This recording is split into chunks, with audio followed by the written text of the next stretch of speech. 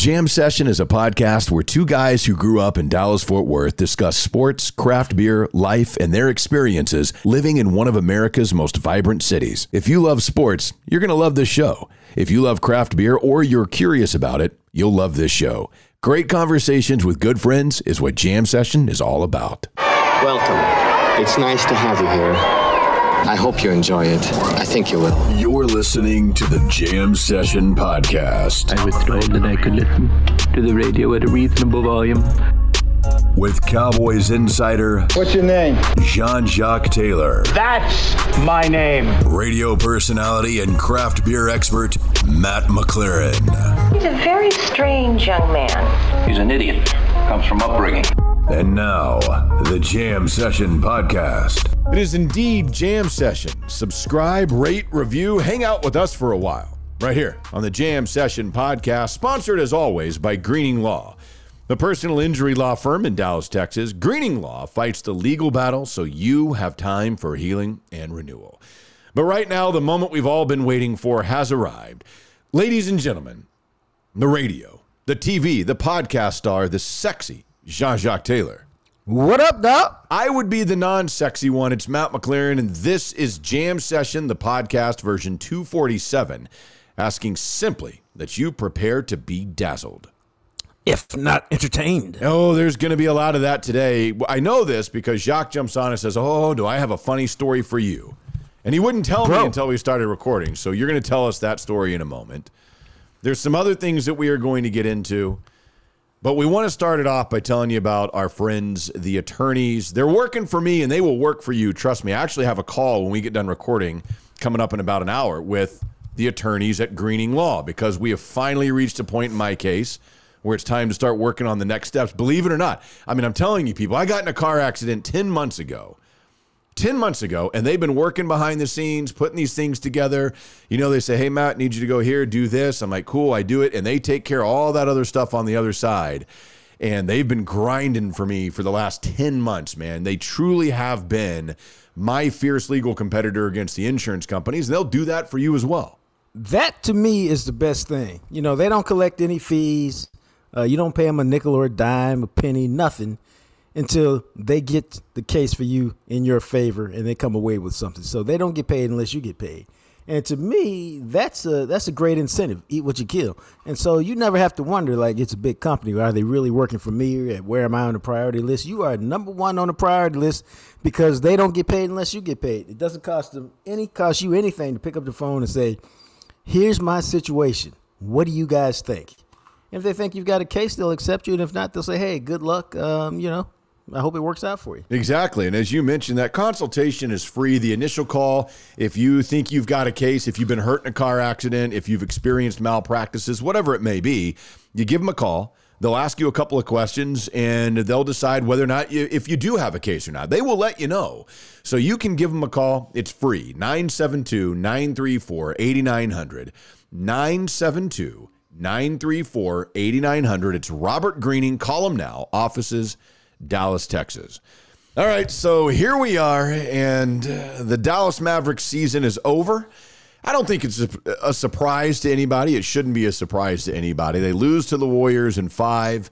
It was a game that for a moment at the end of the third quarter, I think some of us started to think like, okay, all right, maybe there's a shot here.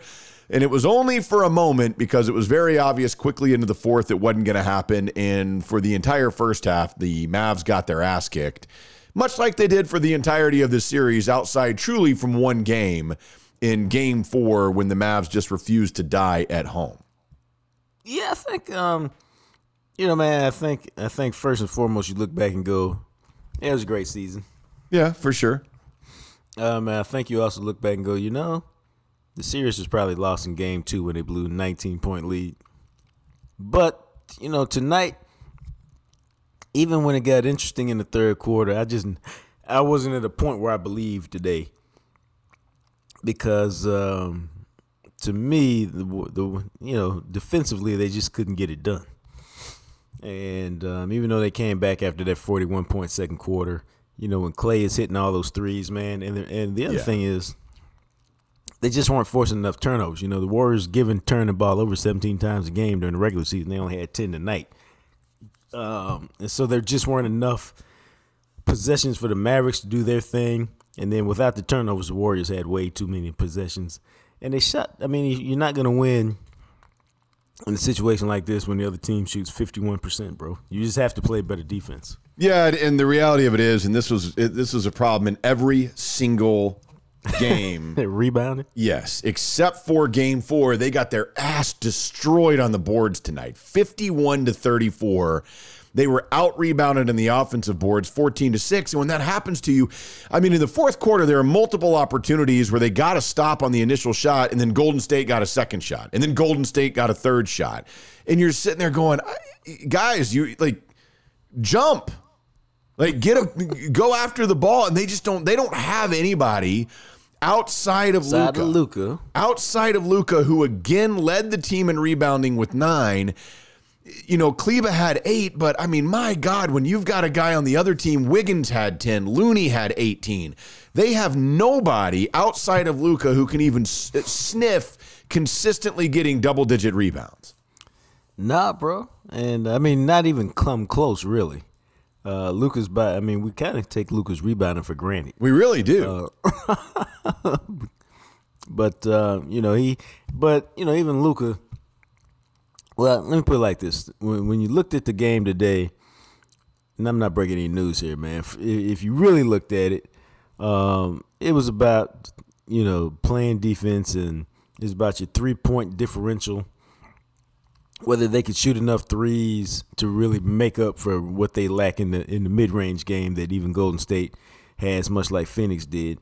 And it was about the turnovers, man, and the rebounding. And they pretty much lost all those battles. They won the three-pointers. They made 18 of them. They shot 40%, which is fine. But then not when I think Golden State made 15. So there just wasn't enough differential there. And Klay Thompson shows up with his big game. Made a bunch of threes, I think 8 of them. It's tough to win like that. Warriors showed, this is their 6th trip to the finals in 8 years. This is a legitimate NBA dynasty. And if they win one this year, bro, 4 out of 8, that's 4 out of 6, dude.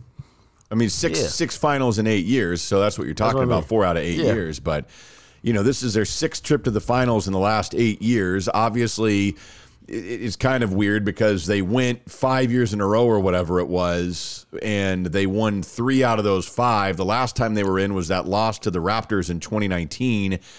And then, of course, they didn't go the previous 2 seasons, and now they're back at it. It's another shot for Curry to get a 4th ring, for Kerr, for Thompson, for Green. We knew going into this series the championship medal that they have and the experience they have. This was not Phoenix. Bro. I didn't, when they got down 2-0, like you pointed out, losing that second game when you couldn't split, when it was 2-0, I was like, man, you're not winning 4 of the next 5 against Golden State. This is not Phoenix. And sure enough, that's exactly what happened. And Golden State saw the opportunity at home. They're like, we're not getting back on the plane to go back to Dallas. No, man. It's over tonight. No, what were they up? They were up 9-2 and 14-5. And hell, at one point it's like 25, I think. I think he got to 25 at one point before the Mavs started chiseling it away in the third quarter. Yeah, and to me it was just too big, bro. Yeah, it was. To win, even though they were only down, I think 7 at the end of the first quarter, they needed to be tied or ahead in the first quarter. Because you knew the emotional rush that they were going to come out with. So you had to, Rick Carlisle would say, you had to meet that force.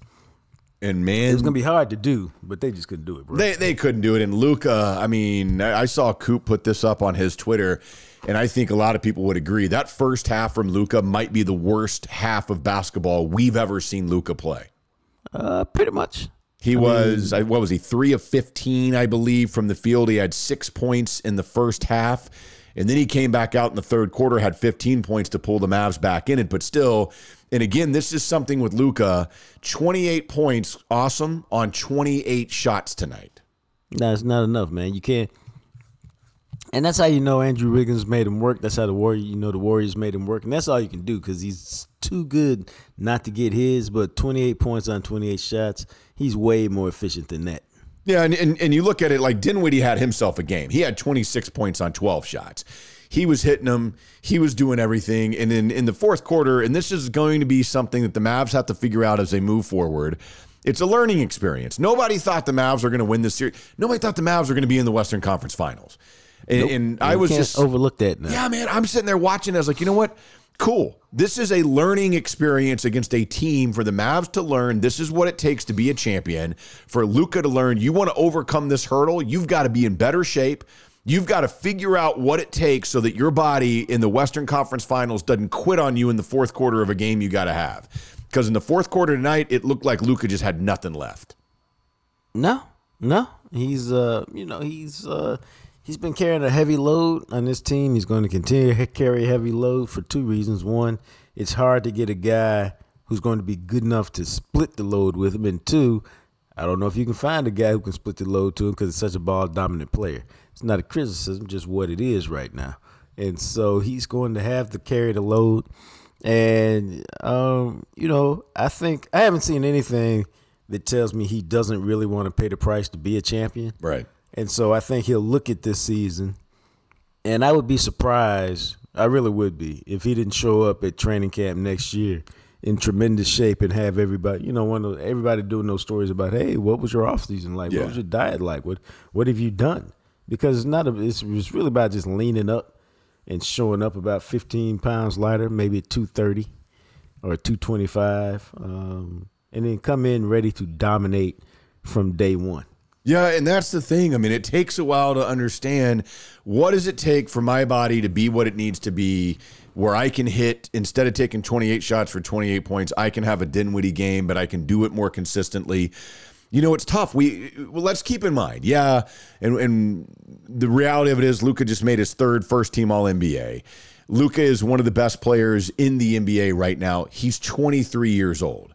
Steph didn't even make the playoffs till he was 24, won his first title at 26. It takes some time to learn how to win at that level. And I think this is a wonderful experience because I think this is really going to sting Luka. Because I think he's looking at this and he learns and he goes, man, I'm not what those guys are, but I can be. And now I got to set out to figure out how to become that. I think there's every reason to believe he'll do that. But I think the organization, and Stan Van Gundy made a great point at the end of the game, is this is just the beginning. And I'm paraphrasing here, but you don't get to start in the Western Conference Finals next year. You got to start back at 0-0. Yeah. You got to, go through the drudgery of the regular season. You got to win 55, 57 games. You got to get home court. Hopefully you get a 2 or a 3 seed. Maybe, I don't think they're good enough to get a 1. But we don't know all the, how the league's going to transpire in the offseason. But the West is going to be tough. The NBA is going to be tough, man.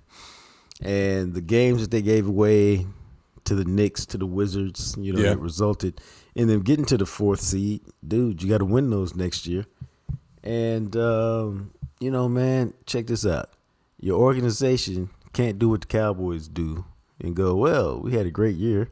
Let's just run it back. You got to go, how can we get better? Well, I don't think anybody in the organization can sit there and look at what we saw and think that this team can do it. Luka took them somewhere where they weren't supposed to go this season. But like I said, I don't think you can compete with the top 4 teams in the NBA if you don't have somebody that can consistently rebound the ball, that can consistently protect the rim better than anybody they've got right now. The reality of it is Luka is the only Mavs player in 5 games in this series that had double-digit rebounds at any point. The other high, I think Finney-Smith had 8 in one game, and then Kleba had 8 tonight. You have got to find somebody else who can be a presence in the paint defensively that can stop people from standing down there and just cherry picking rebounds and driving it to the rim. They played really good defense for the most part. Porzingis was kind of that rim protector, and I'd rather have Dinwiddie. I think that's we've seen that you now have a guy who can come off the bench and in any given night give you 20, 30 points off the bench, creating his own shot. If they can keep him, Brunson, and Luka, now to me it's almost like, is there I don't know if it's Gobert, who's going to be probably moved from Utah. Is there a way to bring him in? But somebody who can play that like defense in the paint and grab some rebounds, even if he doesn't do anything offensively. No, I think that's fair. That's what Draymond Green gives to Golden State. Yeah, very true. He doesn't do anything offensively for the most part. He will drop in a timely bucket here and there, but his game is about offense, assist, and rebound, and the defense. And so, yeah, but those guys are hard to find. Rudy Gobert would be great. What's the price to acquire Rudy Gobert? You know, that's where all those questions come into point. I'd love to see the core back, but, you know, you got to improve. You got to take a shot, and you got to go try to win now. There's no 5-year plan. Yeah, this is a stepping stone, but, you know, the Hawks and Trey made a nice little run last year, got to the Eastern Conference Finals. That was not repeated this year. Yeah. Expectations will come with next season, and people will start nitpicking. Well, you only won by 12. You suck. You know, Luka only scored 32. He's getting comfortable. Next year is the first year to me that there's real expectations for the Mavericks, and that requires a whole different mindset. Yeah, and to me, again, a lot of it has to do with what do they do in the offseason, because I don't care. Like, if they just bring back this team, and it's not going to be the same, but if this is the core or if Brunson goes, what are they doing to replace him? How are they moving some things around? Because my expectation now is you should be consistently where you're competing for a spot in the conference finals. But the construction of this team, unless you've got somebody, and there's a couple of pieces they need, unless they can find those guys, I don't know that you can expect, without Luka just going berserk, I don't know how you get to the next level. They've got some major changes they need to make. Yeah, and I think that's what Nico is here for, the GM. You all right that's there? What yeah. Took a little air in, bro. I know. I was like, good Lord, dude. Are you coming back? Everything okay? You know, but they got new management, so this is not a team that's comfortable with where they're at, or an organization that's comfortable where they're at. This is only the first year for this group. So to me, they'll be aggressive in trying to improve the team and doing everything it takes. They got Nico here because of his relationship with Nike, which meant he had a relationship with all these players.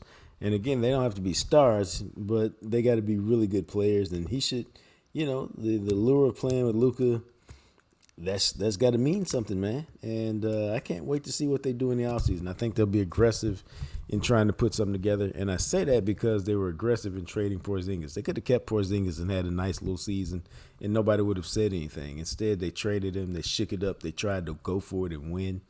And, dude, I expect them to do the same thing in the offseason. Yeah, I would expect that they're aggressive. They're going to have to get creative. I mean, let's keep in mind Tim Hardaway Jr., who knows what he could have offered.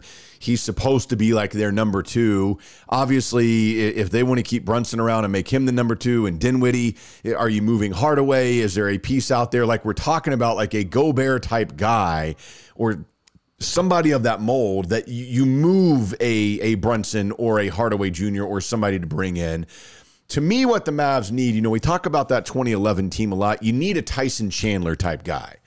You know, you need a dude who can give you 8 to 10 points a game, but was also putting up 10 boards every night and could sometimes pop out for 6, the loonies of the world that could get 15 to 18 rebounds. And you look at that team, man, and they were older, but all the guys knew their roles. And it's not like they had some like dynamic player outside of Dirk, but you had that rim protector who could grab boards in Tyson Chandler. You had the guy who could distribute in Jason Kidd.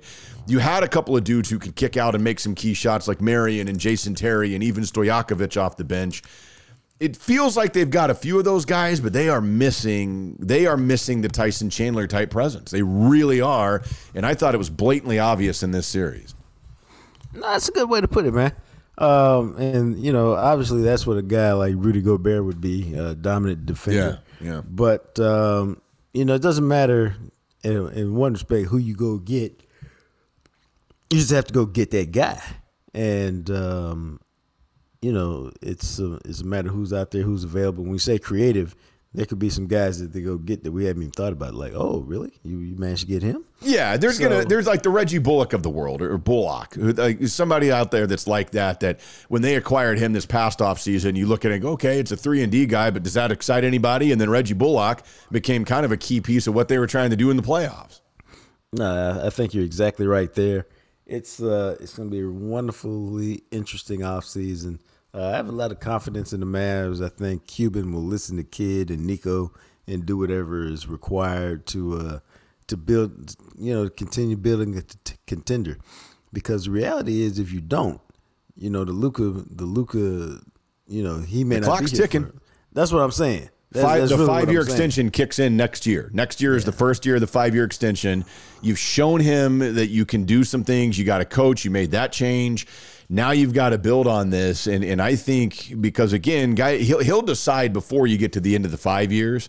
You really need to take advantage of what you've got here in the next year or two to overcome the hurdle in the Western Conference to put him in the NBA Finals, I think, in the next 2 years. Otherwise, he might start looking around going, well, where can I go here in a couple of years or even before the end of my contract, force a trade, what have you, because I'm not re-signing here. Yeah, and, he's already been all over the world. He's played with different teams, and so you can't assume he's going to take the Dirk route where, okay, yeah, I love the only place I've ever known. I'll stay here for 20 years.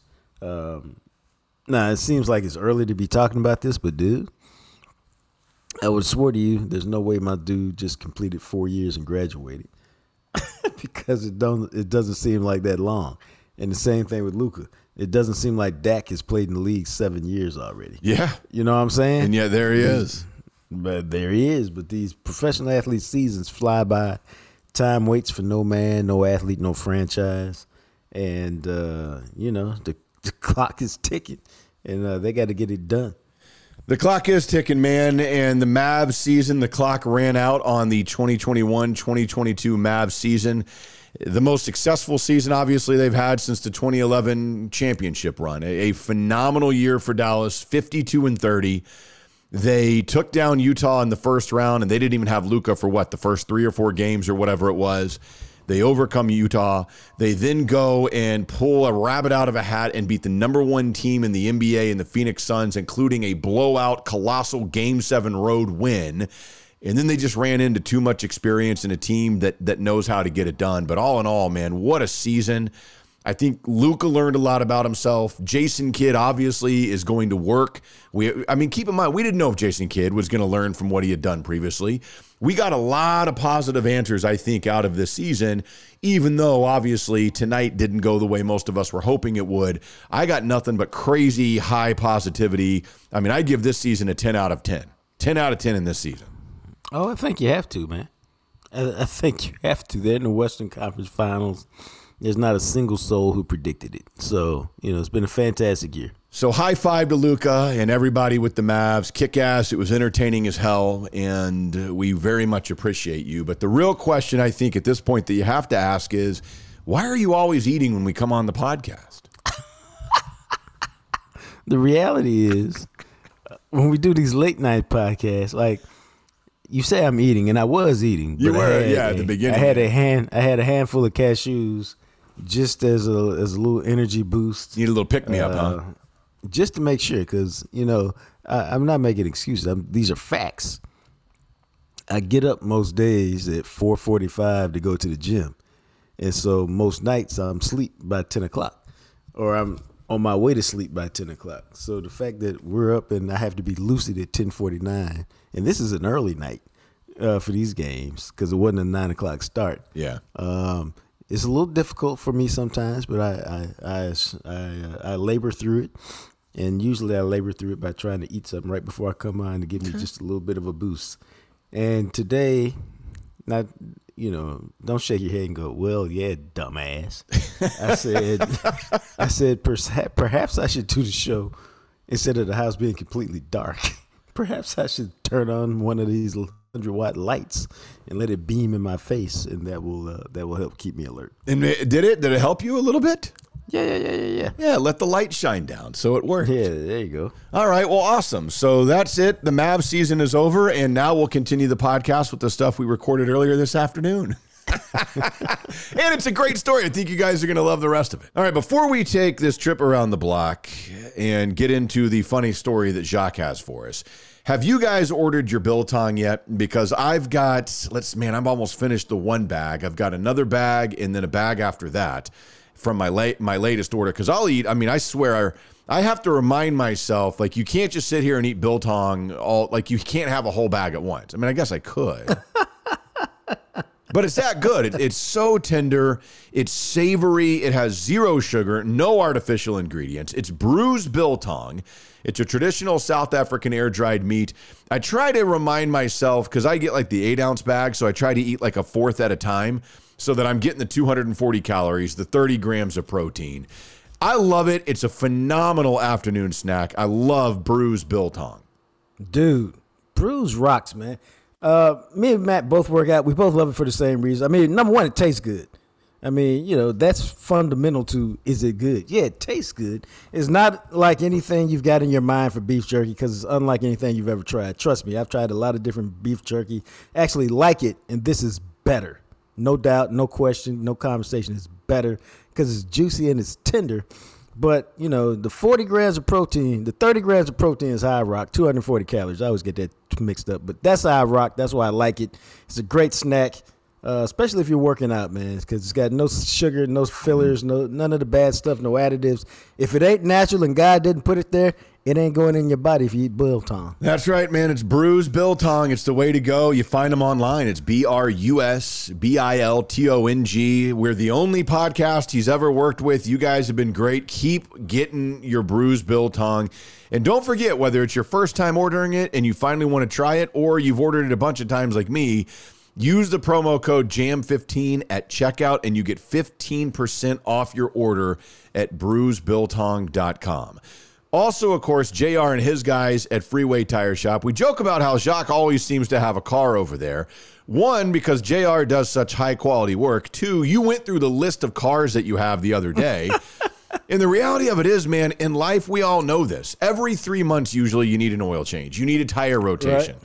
Something happens. You ran over something. You weren't paying attention and you hit a curb. And JR is like, you did it again, did you? That's about it, man. And, you know, when I talk about my cars, man, you know, it includes my kid's car. But if as I rattled off the names to you the other day, Matt, you saw they were all vintage. That's true, yeah. The youngest one, I think, is 2013 or 2012. So they're all 10 years old. So they're all in varying states of repair. That's because I have a hard time getting rid of cars once I buy them and they're all paid off. But that's why JR to me is like the greatest blessing, man, because I can keep these cars and I know exactly what I'm getting into them. I don't have to worry about whether the mechanic is trying to rip me off. No matter what I need, it doesn't matter to tell you, oil change, tires, new engine, inspection. It does not matter. JR and his crew can take care of anything. Remind y'all, I got everything from a Ford to a Cadillac to a Porsche to a Jag. So they can fix all makes of cars. Take your car over there and have peace of mind. Just north of downtown Dallas, right off of 35. The best experience you will ever have at a mechanic shop. JR will get you taken care of. Freeway Tire Shop. You can find them online. You can schedule an appointment. You can request a quote at freewaytireshop.com. Funny story time, huh? I mean, because you told me, you were like, I got a funny story for you. You know what? Wait till we start recording and we'll get on there and then I'll tell you about it. So okay, what is Well, let me tell you this. Okay, this involves the JJT Media Group and a high-profile client who, if I told you his name, you'd all know him, who did not want to pay your boy. Really? Dude, this is dude, you got to hear this story. So, again, this is a high-profile person, somebody who used to play for your Dallas Cowboys. Oh, my. Back in the day. It's not a current player. It's back in the day. Troy Aikman. Now, we're not taking guesses. Okay, but we'll just assume Troy Aikman since we're not guessing. So this person calls me up several months ago and says, "Hey, I think I'd like to write a book. Have you done that?" Well, yeah, I've done that. What's the process? So I explained the process to him. I said, basically what you need to do is we need to write a sample chapter, get it done, and then send it. I've got a guy I work with who's done 10 books. I said I send it to him. I send it to him. We meet with him. He sends it to publishers. Publishers tell him they like, they don't like, they're interested, they're not interested, and then we go from there. So, okay, so I agree to write a sample chapter. We agree on a rate.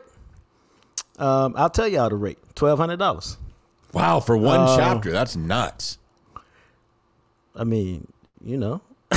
No, I mean, if you can get it like that, that's the thing. Like, God, I want to No. write a book for somebody. Well, I mean, it was a sample chapter, but it was also 3,000 words. Okay, so so Emmett is telling you all these stories. See, you gonna get people in trouble. So that's what the rate is. That's what we agreed to. And you know what he says? He says, "Hey, man, before we get started on anything, because I've had some issues in the past, let's just put something down on paper, send it to me, and I'll sign it, and then we'll all be on the same page." I said, "Hey, great idea. I got no problem with that." So I do it.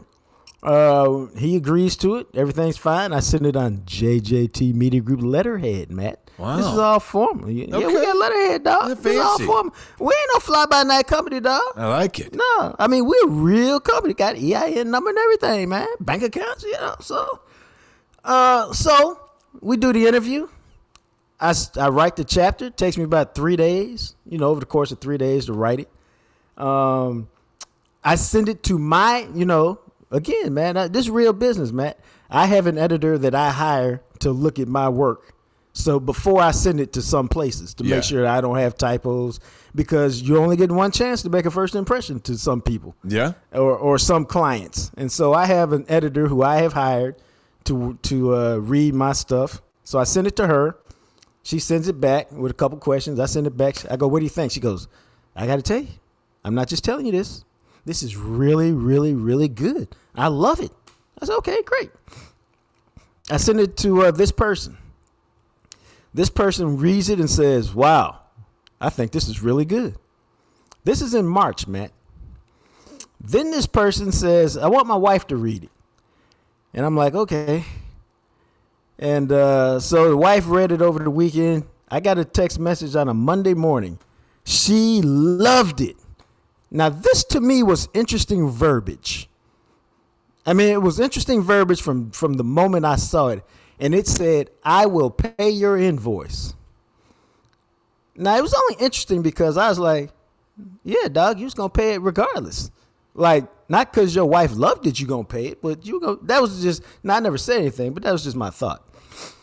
So a week goes by, and because at one point he offered, before we really got started, he said, "I can pay you all of it now, or I can pay you half and half." I said, "No, you can just pay me when it's done. It's all good. I've known you for a very long time. Yeah. So it's okay." And so the chapter's done. A week goes by, and I say, "Hey, I sent the invoice. You get it? Yeah, I'll take care of it. Okay." 2 weeks goes by. "Hey, just checking, can we take care of the invoice?" It's because I remember typing this. It's the end of March. I'm closing the books, and I'd like to get it all straightened by the time we get into April. Yeah. Okay, that doesn't work. I send him another one. "Hey, bro, can we?" This is after like another week. "Hey, bro, can we take care of the invoice? Da da da da da. Hey, my father-in-law's been really sick. I'll get to it. I haven't forgot you. I'll get to it." And his father-in-law really was sick. I found out from some other people because I did do a little bit of checking. Yeah, because you're like, all right, And, this dude, okay. Now, again, because I know this person, I'm being cool because this is just me, Matt. Tell me what you think. You're not telling your mortgage company that your father-in-law is sick, and so you're not going to pay your mortgage this month. Or you're not telling Sprint that your father-in-law is sick, so you're not paying your cell phone bill. Very true. And so on and so forth and so forth. But again, I've known this person. So we play this cat and mouse game, bro. And then, because I wrote these dates down. March 21st, March 23rd, April 4th, April 25th, May 6th. All times he promised to pay and didn't, for whatever reason. Wow. And then last week, Matt, I believe it was Friday, I got mad because it's been 2 months now. Jeez. And so I called because I had been texting because, again, I've known this person for a long time. We've got a good relationship. And so I've given him the benefit of the doubt. So I called him and I said, "Hey, what's the deal, man?" "Oh, I'm sorry. I got a lot of, I'm doing this house. I'm redoing my house and it's cost more than I thought. Some things are going down that we didn't expect. but I've got you. I'll pay you by the end of the weekend. Because he said, he said, I'll pay you. When? By the end of the weekend. I said, okay. I'm cool. I'll hold you to that. Well, Monday was my dude's graduation, so I didn't really think about it. Tuesday afternoon, I thought about it, and I said, I don't see anything where he's paid this invoice yet. Because we take all major credit cards, Matt. Yeah. In addition to all cash app, whatever cash app you got, we accept them. And so yesterday, Matt, I came home from the gym and I just looked in the mirror and I was like, it has literally been 2 months. And I said to myself, Self, I'm getting my bleeping money today. And so I sent him a text. And the text was, hey, bro, you said you were going to pay me by the end of the weekend. Wow. It's now Tuesday. And I sent it. Guess what I got back, Matt? I got green ink back. You know what that means? He blocked me, Matt. What? He blocked me. I sent another one just to make sure he had blocked me. And then I called and I went straight to voicemail, which is what happens when you've been blocked. So I got a friend of mine I was having some breakfast with. So I said, hey, let me use your phone. And they let me use it. Yeah? And so I called from that number. And here's how the conversation went. Oh, my God. Hello? All of a sudden, it picked up on the other end. Hello? I said, hey, this is Jacques. Hello? Hey, this is Jacques. I'm sorry, I can't understand. This is Jean-Jacques Taylor, the guy who wrote the chapter in your book. No, I can't understand you. Hello? I said, You're kidding me. Dog, I promise you. I said it just like this. Since you can't understand me, check the fucking internet in 10 minutes. And I hung up. Wow. So guess what happened, Matt? Oh, I imagine he paid pretty quick. No, my he phone still started hasn't paid. blowing up. What? Oh, I thought you didn't know who it was. Oh, my God, this is awesome. So my phone started blowing up.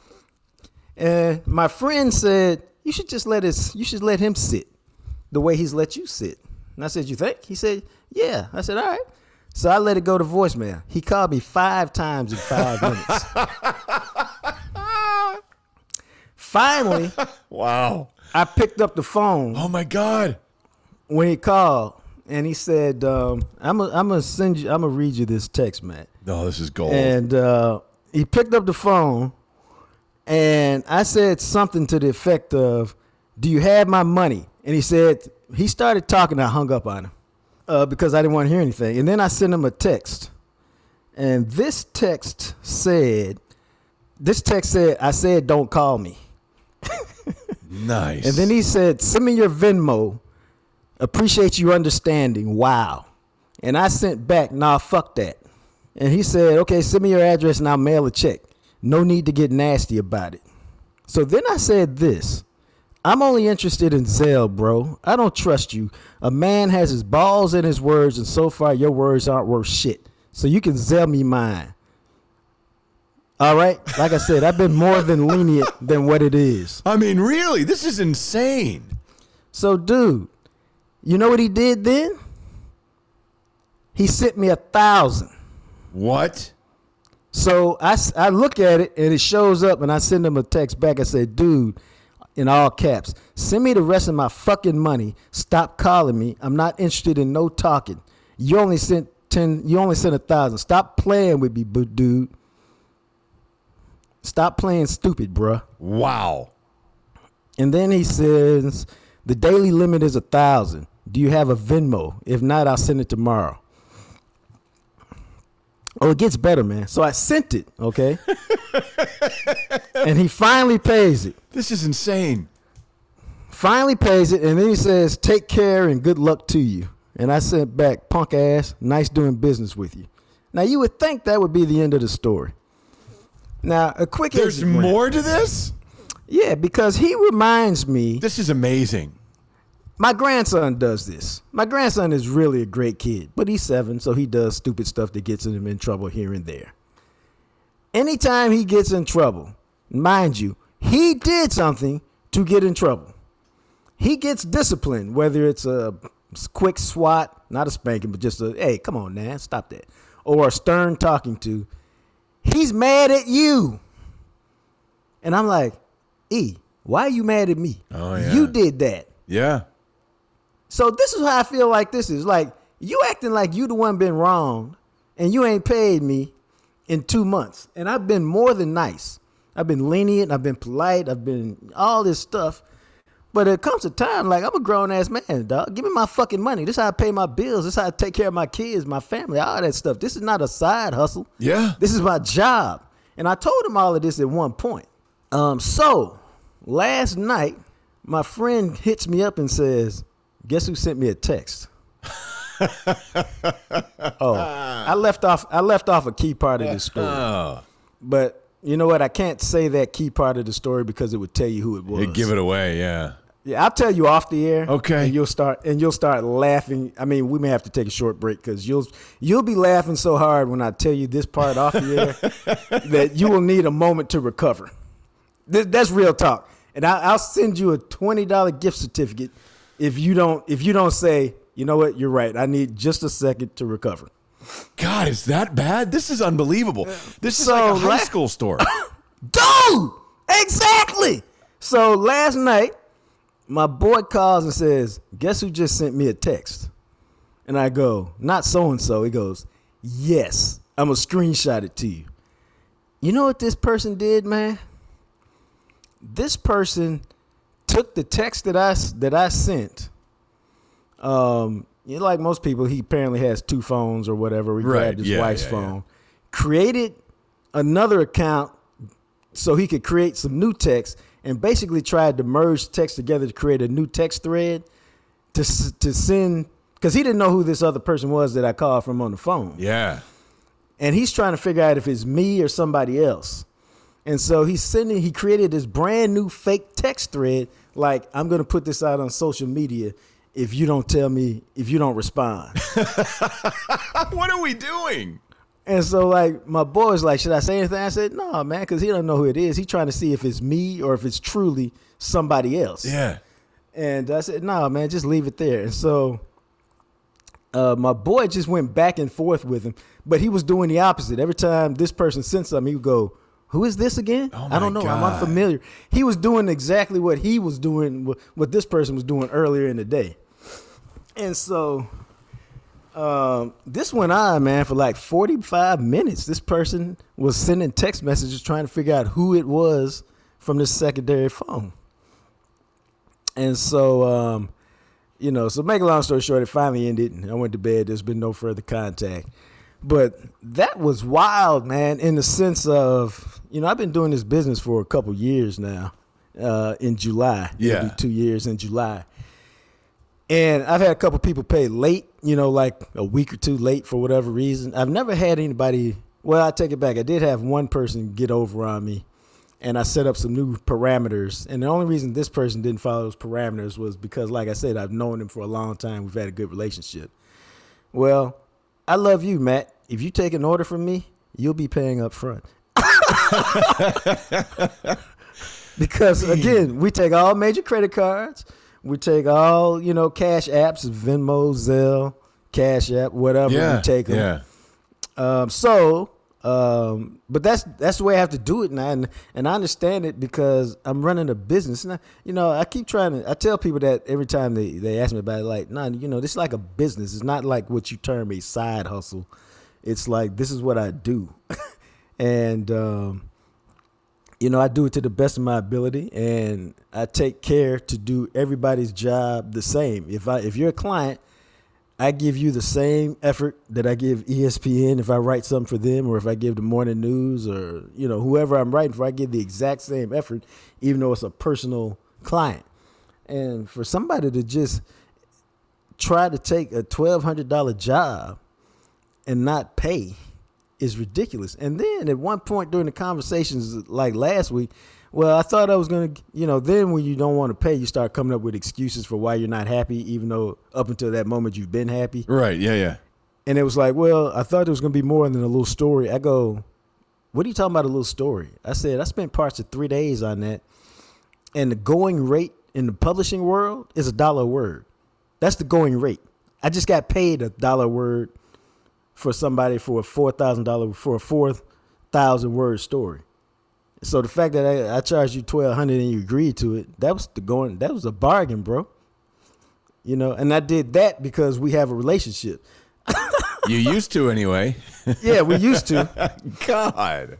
No, I went scorched earth on him, man. This is unbelievable. I mean, so is it safe to assume that this is a former player that has the means where he could have, I would imagine, like $1,200 is not like, this isn't some homeless guy who's trying to get back on his feet.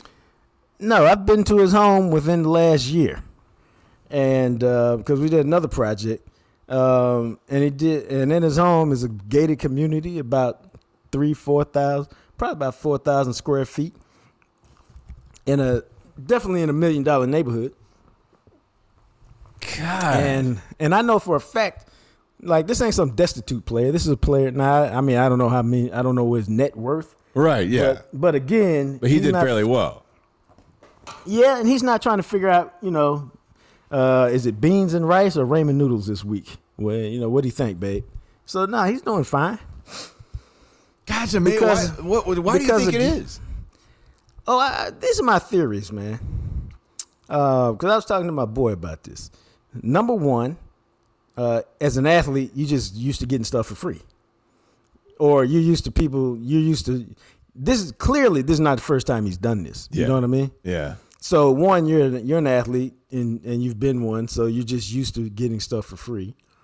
Two, you know, it's all about power and control. You know, if you're not going to make me pay, then I just won't. I guess so. I mean, which is odd to me because think about it. I went 2 months being very like, hey, I understand. It's okay. It's good. You know, if you get a chance, will you pay me? Da da da da da.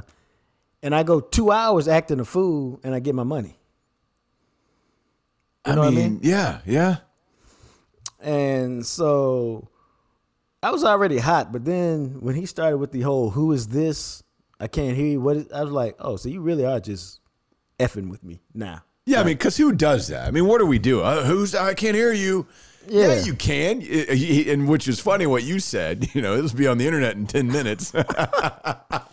Yeah, because I had spent the morning copying my receipts off our text messages. Yeah, and I was gonna put them out there because a person like this, they also are creating this fake thing about who they are as a person. And so the last thing they want is to be exposed as kind of a charlatan, a fake. Yeah, man. And so that to me would have been enough to embarrass him and ultimately get the payday that I wanted. Now, you know, it's also, you know, because again, it's my business with my name on it. I was trying not to go public like that because other people might look at you like, wow, I don't want to do any business with him. Like, is this how he does people? Yeah. So it was a tricky decision, but ultimately it got done and I got paid and you know, it worked out, but it was a hell of an experience. God, man, what a story that is. I mean, it's almost like the back and forth, and that a grown ass adult man who has the money. I mean, who has the money? That's the key. And I would think, I mean, honestly, like $1,200 is not chump change, but to somebody living that lifestyle who played in the NFL at some point in their lives, I mean, you would think $1,200, you could be like, hey, man, I got you. It's $1,200. That's cool. Right. Otherwise, he would have never agreed to it. Like, holy crap. I mean, it's amazing what somebody would do. That to me would be like the equivalent of me like agreeing to do something for $20 and I refuse to give the guy $20. Yeah. Like, what are you doing? For real, bro. Just like, oh, I'm on the radio. I thought it was cool. Well, I mean, yeah, but you said you'd give me $20. I know, man, but I mean, you know, hey, I got this going. I mean, what are we doing? In my own life, I viewed it as, because occasionally I don't do it. There was a time I did it often. Now I only do it rarely when my car hasn't been washed in a long time. I know a guy who does mobile washings, and he does a fantastic job, but it's $50. And so back when my money was really flowing, it's like $50. Okay, I'll do that. Now it's flowing, but it ain't flowing like that. So I'm a lot more judicious with it. But it would be like him doing my car and then me saying, hey, I don't have the cash I made today. I'll bring it back to later on today or tomorrow. Yeah. And then every time he called me, I'd just be like, Nah, Flint, I got you, man. I haven't forgotten about you, Flint. I'll be by tomorrow. I'll be by this weekend. And then he called me back. Hey, Jacques, I'm just checking, man. You coming by? Oh, dog, I'm sorry, man. I got caught up with Matt. We were having a couple beers. Let me see if I can get by next week. Yeah, man. And then I just keep doing it like he ain't got bills to, like, you know. I mean, that is one of the more outrageous stories I've heard in a long-ass time. Dude, wait till you hear who it is. I know. I can't wait. I can't wait to find out. Your secrets are safe with me. Okay. Unbelievable, man. I mean, the whole thing is just freaking unbelievable. So before we continue, and got a couple of little things for you, let's throw out a couple more of our fantastic sponsors. As always, man, we love the guys at Smokey John's Barbecue. It does not get any better than Smokey John's Barbecue. And I'm talking about from a food standpoint and from a people standpoint. They are just salt of the earth, really good human beings that love people, that love what they do. And I feel like you can almost taste that in the food they produce, because the food, their barbecue, the jam session bowl, everything that's involved with Smokey John's Barbecue is just a fantastic experience. Dude, Smokey John's is the best, man. And what I like about them is they're good food and good people. And you find that a lot, but you don't always find it, man. Everything on the menu, delicious, whether it's something you know on the menu or something that's on the secret menu. It's soul food, it's home style cooking.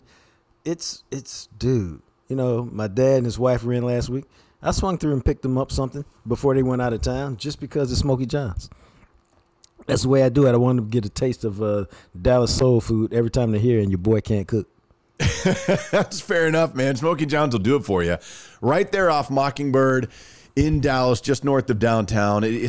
Go get the Jam Session Bowl, man. If you guys have not had an opportunity to experience the Jam Session Bowl, take a friend, both of you pitch in and get it, because it'll feed you both. I mean, it is a sizable portion. That Jam Session Bowl, they're not kidding around with that. It is delicious. And if you don't live in the DFW area and you still want to try a little bit of that Texas barbecue, they've got their sauce and their rub online. You can go to Smokey's Market. You go to SmokeyJohns.com, go to Smokey's Market, and then you can order it off the internet. They'll ship it to you wherever you live. So a way for you to have some Smokey John's barbecue at home. Also, of course, Aaron and his guys at HFX Foundation Solutions. You get rain and then it dries out, and then the Texas soil gets wonky and you start noticing cracks, and then all of a sudden it'll start a deluge of a downpour out of the blue again, and you're like, wait a second, I swear our property doesn't drain right. Not only does HFX, keep in mind, it's Foundation Solutions. Sometimes that's gutter installations. Sometimes that's the drainage of your property. They handle all that stuff, and they'll come out for a free, no obligation inspection. They check your foundation. Maybe you've noticed some cracks and whatnot, but they can also come out for that free no obligation inspection and give you some pointers and whatnot on drainage and gutter installation. That may be something you're not even thinking about that you need to go ahead and get taken care of to help your foundation in the future. And that, my friends, is why you should give Aaron and his crew over there at HFX a call and let them give you the peace of mind that comes from having them give your house the once over. Now, we just don't call it the colonoscopy for your house for poops and giggles. That's the only way I can figure out how to say it. I see what you did there with the colonoscopy. Yep. We do it because it's really important. Matt just gave you a bunch of reasons why the soil here is shady. Aaron makes sure your house is cool, man. And so give them a call. Let them give your house a once over and get the peace of mind that comes from having them look at it. It's easy to do. Again, a free, no obligation inspection. 817-770-0174. 817-770-0174. Online, if you want to check them out, you can do that too. It's hfxfoundation.com. HFX Foundation Solutions. So I had a couple other little things here. Okay. Hold up 1 second, Matt. 1 second. We have to go back for 1 second. Okay. Do I owe you a $20 gift certificate, or are you good? No. I'm good. I'm definitely good. See, I told you. No, the story that Jacques sent me, and then he told me who it was and sent the text. And I mean, it is, as I was telling you, it's almost like an episode of Better Call Saul or some TV show that people would actually get. It's almost like you could do an hour documentary on that. I send Matt some text sometimes just to let him know I'm not really exaggerating some of these. No, it's not an exaggeration at all. I mean, this legit happened with a very prominent former NFL player that, again, if we said the name, as you said, everybody would immediately know who it is. Yeah, dude. Unbelievable, man. Crazy. It's Golly. crazy. So you had that. Yes, so the yes, other yes. thing was, and this happened earlier today, the passing of an actor that all of us know, and that is Ray Liotta, who died on Thursday, May 26th, at the age of 67 years old. Way too, like when I saw that, I was like, wow. He would have turned 68 later this year. Ray Liotta, who obviously probably the two most prominent roles that everybody knows him from. He played Henry Hill in Goodfellas, which absolutely just exploded his career. And he played Shoeless Joe Jackson in Field of Dreams. He's a bad man, dog. Henry Hill, he did the damn thing in Henry Hill, man. Man, he nailed it. One of the great roles of all time. Yeah, the desperation. Yeah. The, what is it? The evolution of a character from a guy who's kind of naive. Yep. To a guy who's, on drugs and up 24 hours a night trying to, just trying to survive in a mob where you're not big enough to really be a big deal, but you're too big to be a small deal. Yeah. Maybe it's a mob middleman, which is like the worst possible place you could be. But he did it, man. He's a great actor. And I don't say that about a lot of people, but he was a great actor. He was, and he was in a lot of those, mob type movies. He obviously was in the Sopranos prequel that came out a year ago, The Many Saints of Newark. He was in that. He did so many variety of different things. I mean, he did a bunch of television shows. I mean, he did a television series called Shades of Blue, a network television show that he was like the lead role of that for 36 episodes. So there was that. He was in a thing called, he narrated another one called The Making of the Mob that he did a bunch of those from. Some of the other movies that he was in, and I don't know how many people would remember these, but he was in a movie called Turbulence. He was in a movie, and that was a pretty good like airplane thriller. He was in a movie called Copland. He was really good in Copland. I think that was a Sly Stallone. Yeah, remember he played... Fred Young, he played that character in that movie Blow with Johnny Depp. He was in John Q. He was in Narc. He was in, I don't know how many people remember this, but the Silence of the Lambs sequel, Hannibal. He was in Hannibal, and the one scene I remember from him was he was the dude that Hannibal Lecter had taken the top of his head off and was eating his brain, and he was still alive. Oh, my. Yeah. Yeah, but he was one of those guys. I mean, everybody knows Ray Liotta. I think we're all very, very familiar with who that was. He had been in so many different movies, some of them very, very good, some not as much, but he must have played that mob type guy in 10 different movies. Well, I think some of it is, who's that Liam Neeson where we say he's always playing the same character, it's just different movies? Well, I think that was Ray Liotta. He found something he was good at, something he could really embody, something he could really pull something from that made him convincing and made him good in that role. And other directors and producers saw it and were like, hey, he knows how to pull it off. Let's give it to him. Yeah, no doubt, man. By the time all of his movies, because some of them he was in the midst of filming, some of them were in post-production, he has 126 credits as an actor on IMDb. Wow. 126 movies for Ray Liotta. Whoo. 67. That's crazy young to me. Now, see, I was going to say, bro, that seems incredibly young to me. That's only 12 years from now. 67 seemed like you're still in the middle of your prime to me. Yeah. I guess he died in his sleep. That's what they say, that he was filming a movie, I think in the Dominican Republic, and he just never woke up. Dude, that's a good way to go if you got to go. Yeah. But still, that's terrible. It is terrible, and a loss from a guy who was just the role that he was good at. I don't know that anybody else played it better than he did. Nah, man. Outstanding. Nailed it. Outstanding. So the other thing, and I thought this was really interesting because you sent this to me, and this was making its rounds on social media because James Harden, and he apparently likes to party. James Harden went to a place called EDC in Las Vegas, and for whatever reason, I guess the waitress or whoever, Dominique it looks like it was, a couple of days ago, posted a copy of his receipt, and it has gone viral. James Harden in one night at this club in Vegas spent $167,764.50. The tip on that was $24,000. Wow. I mean, that's unbelievable. And like you sent it and you did the math on this. I mean, you think about it, you're like, okay, well, how in the world, like you're out of are you crazy? Why are you spending so much money? Dude, how many people could you help with that? Yeah. Because you got to realize drinking it away. As you that was pointed almost out, all liquor. Yeah, but as you point out, so we're talking about a dude that makes $40 million a year. That means he makes $109,000 a day. So to him, that was basically a day's work. He went out and dropped $167,000 roughly. Right. And so I think I did it off $100,000. Yeah. Which is like $275 a day or something like that. So that would be like you or me or somebody going out for a good time and spending $320. But dude, you look at this, so and it's just the amount of alcohol is insane. Clase Azul Raspado, 26 bottles at $2,000 a piece. He had 2 bottles of Ace of Spades Rosé at $3,200 bottles each. 2 magnums of Ace of Spades Rosé at $7,500 a magnum. He had 10 bottles of Ace of Spades Brut Champagne at $2,300 a bottle. And then he had something called All or Welcome, which was $11,000. I have no idea what that is.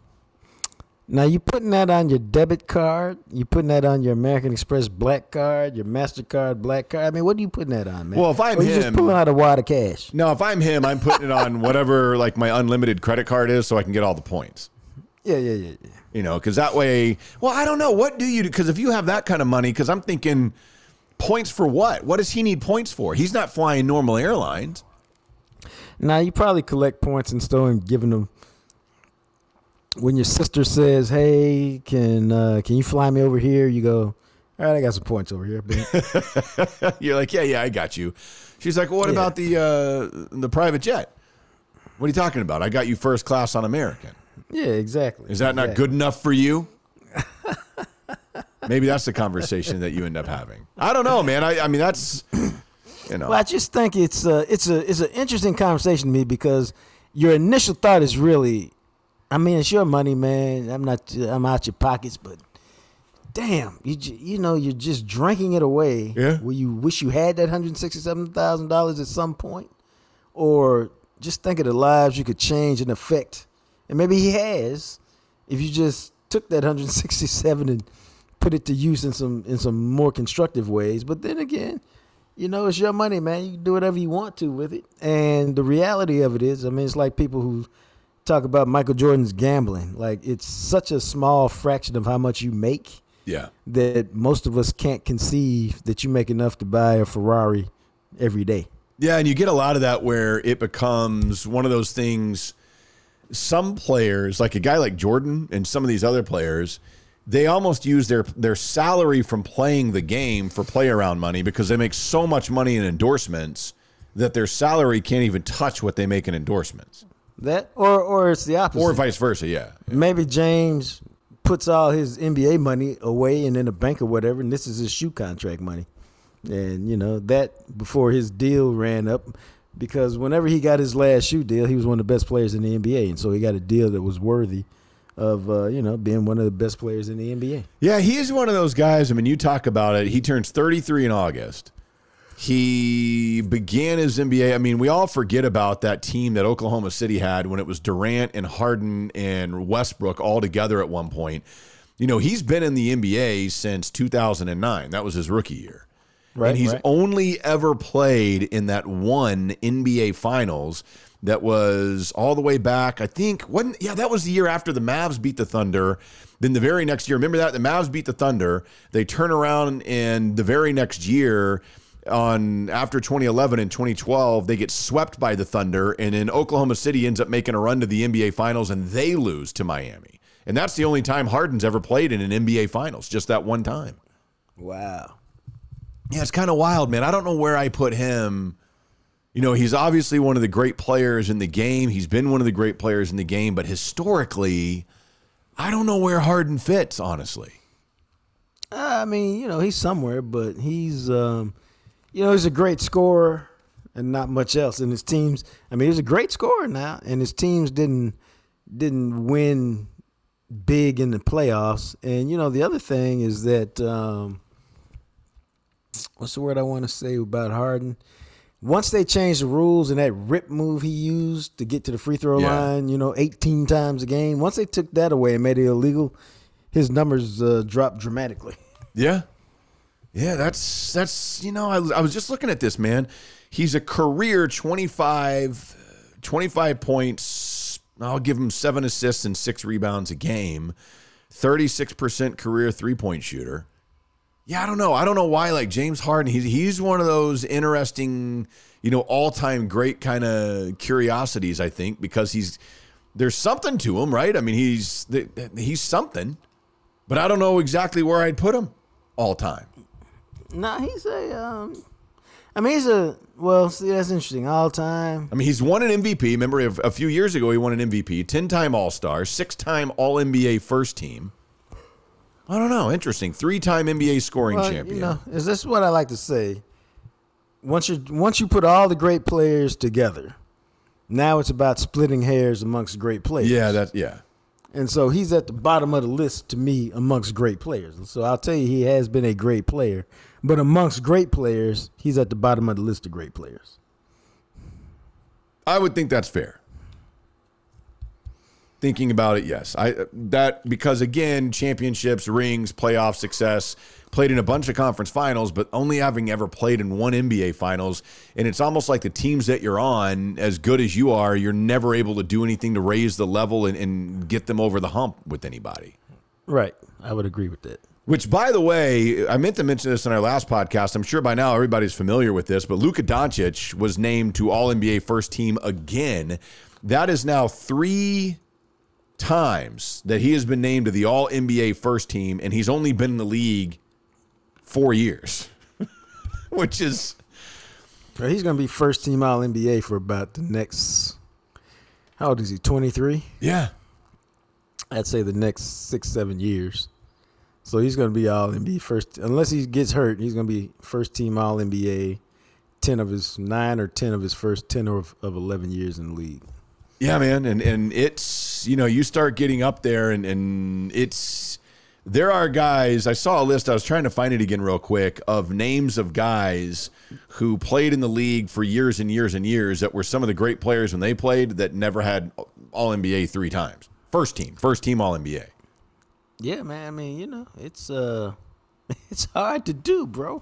I mean, that's the top 5 player in the league. It is, man. That's where you are. I mean, holy crap, man, where you just start thinking about it and you're like, my God, all NBA, and you've done it again, and you are on the first team for, what is that? Yeah, the 3rd consecutive year, because his first year, I don't believe he was first team. Did he even make the All-NBA team his first year? I don't think he did. And then the last 3 years, he's been All-NBA first team 3 consecutive times. As a matter of fact, I was going to look at this here and see. All right, so he's got All-NBA first team 3 times now. That means like Chris Paul's only been 4 times. Dirk was 4 times. Charles Barkley was 5 times. Kevin Durant's been 6 times. So you start looking at it like that, and you're like, all of a sudden, I mean, this dude is... And we already knew that. We knew he was in rarefied air, but holy hell, man.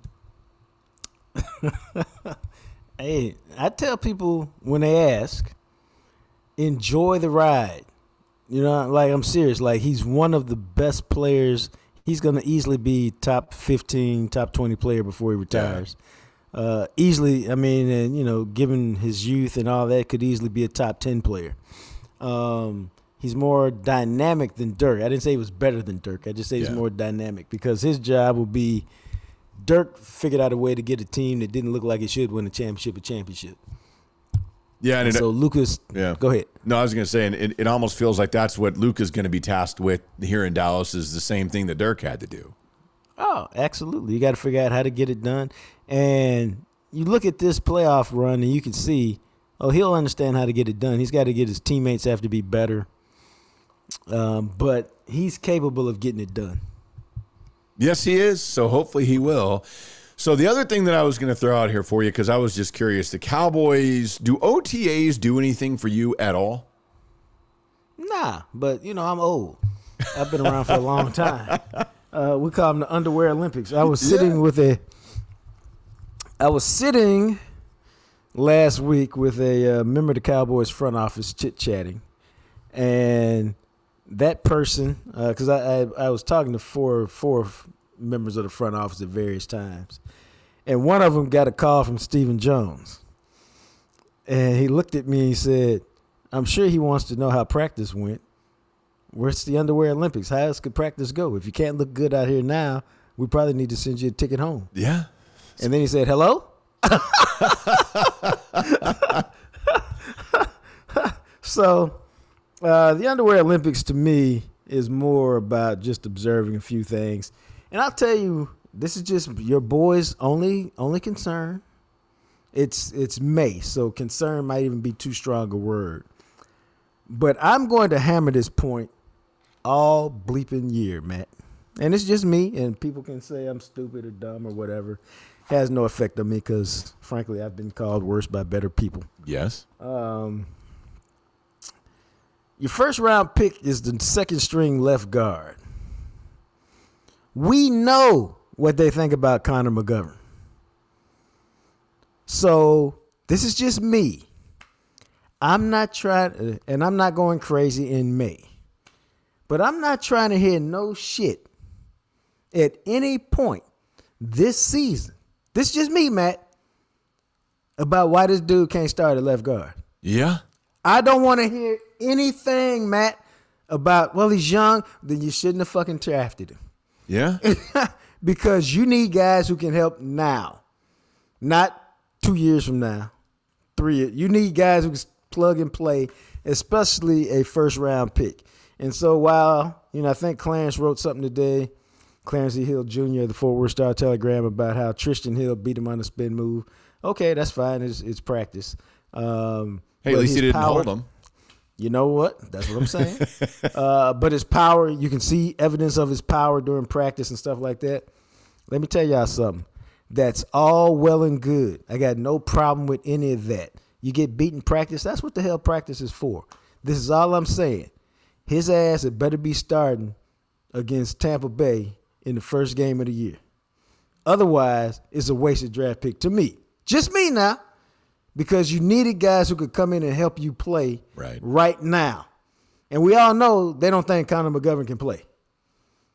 Yeah, that's very true. The one thing, and we've kind of talked about this before, and this is one of the reasons why I think they made the pick they made. Tyron Smith didn't play. He sat out a couple of times at one of the OTA sessions. I think it was Wednesday. He hadn't been participating due to lower back tightness. Yeah, you hate to be tight and you ain't done nothing yet. Yeah, and that's the thing with Tyron Smith is you just wonder, he came into the league so young. He's had so much wear on his body. At what point is he just not going to physically be able? And it almost feels like each year, the last 2-3 seasons, you're starting to see a little bit more of that. Hopefully he can hang around because they sure as hell, I mean, if something were to happen to him, he's the line, him and Zach Martin.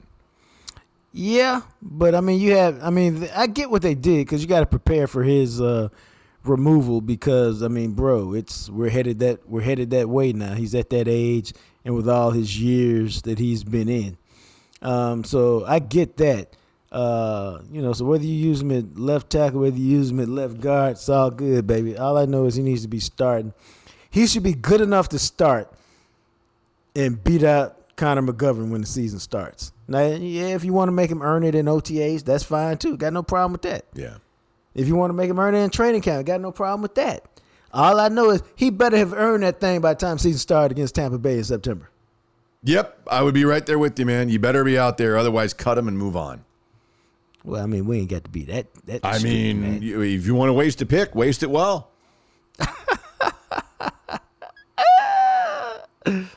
Just saying. The other thing I thought, and I think there's so many examples that speak to Dak's leadership, but now that the Cowboys have lost some guys, there's no Amari Cooper, they shuffled the lockers around, and from what I read, Dak wanted CeeDee Lamb to have the locker next to him, so now Dak and CeeDee are next to each other, and Dak saying, bring him closer, more conversations. He's right there to talk and communicate, so Just the little things like that sometimes about Dak that it's probably obvious, but the fact that he knows to do that and hey, let's get that guy right next to me now that everybody else is out of here, I think it kind of speaks to the leader and the type of person, the type of quarterback Dak is.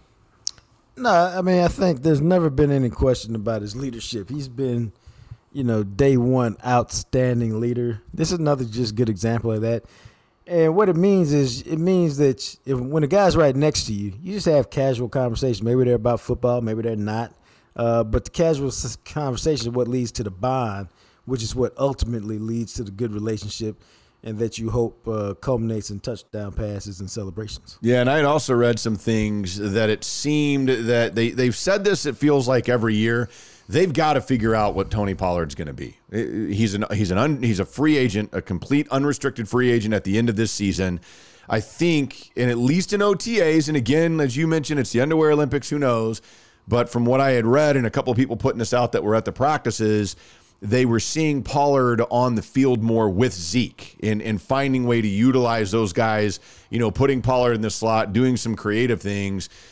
I wouldn't be surprised if you do see them trying to use Tony Pollard. And I think all of us are on board with that. We'd like to see them get those guys on the field more often together.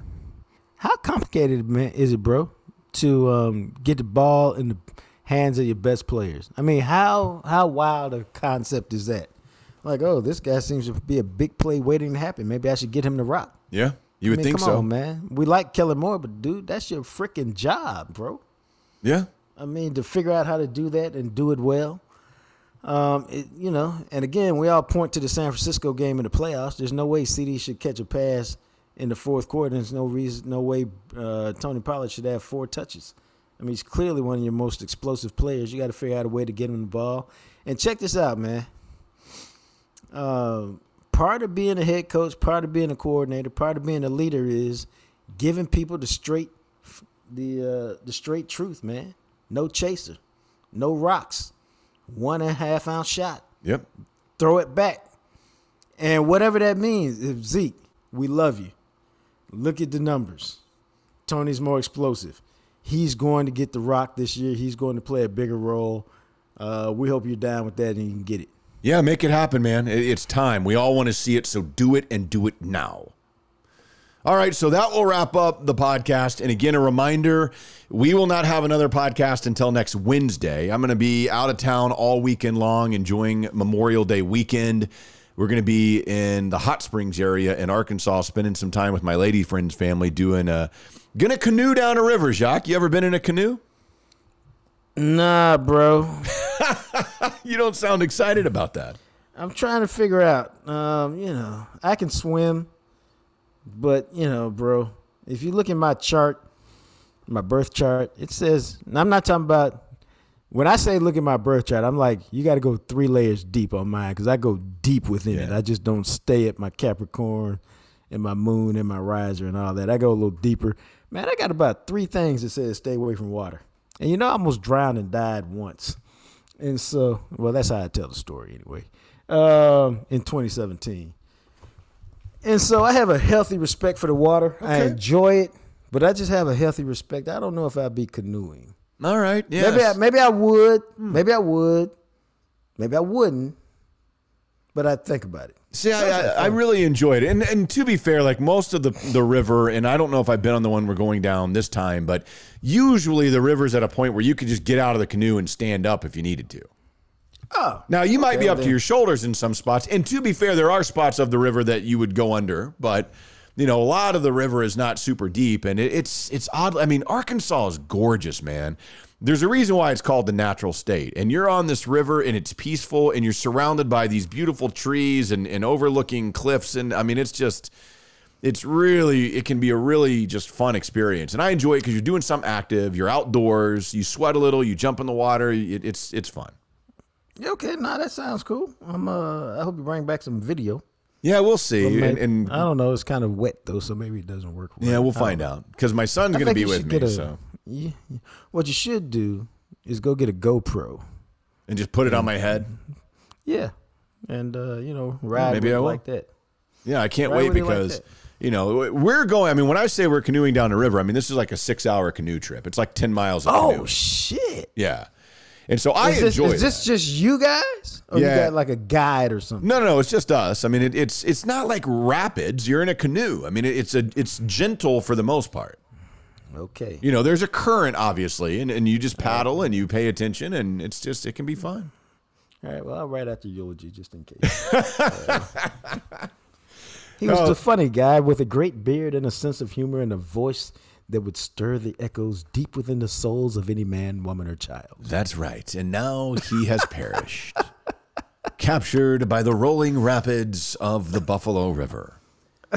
I don't know, but we'll see, because my son was excited to go canoeing. And then I said, we're going to be out there all day, man. And he was like, well, how long is all day? I was like, like 6 hours. And he just was like, all of a sudden, I already know what's going to happen. We're going to get 30 minutes into it. And he's like, how much longer?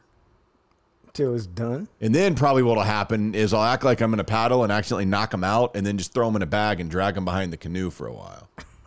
I'm kidding, people. God, calm down. He's going to have a life vest on. I'll be like, Maddox, just, float behind the canoe. I'll pull you. Right. It'll be a good workout, man. It's good. When are we doing? Sunday? It'll be a good Sunday workout, canoeing down the river for a few hours. That works. Yeah, so no recording this weekend. We will have our next podcast on, what is that, Wednesday, June 2nd, I believe. So be looking forward to that. Have a great Memorial Day weekend, and we will talk soon. Thanks for listening to the Jam Session Podcast. Make sure to find us on Instagram at Jam Session Cast. Of course, you can also find us on Twitter at McMatt Radio and at JJT_journalist. Our podcast is sponsored by Greening Law, a personal injury law firm in Dallas, Texas. Greening Law fights the legal battle so you'll have time for healing and renewal. Give them a call at 972-934-8900. Greening Law Office, Dallas, Texas. As always, thanks to Purple Elephant Music for the music you hear at the end and the beginning of each episode. He, of course, is the radio, TV, and now podcast star, the sexy Jean-Jacques Taylor. And me, well, I'm just a guy, Matt McLaren. We'll catch you next time right here on the Jam Session Podcast, available everywhere you listen to podcasts.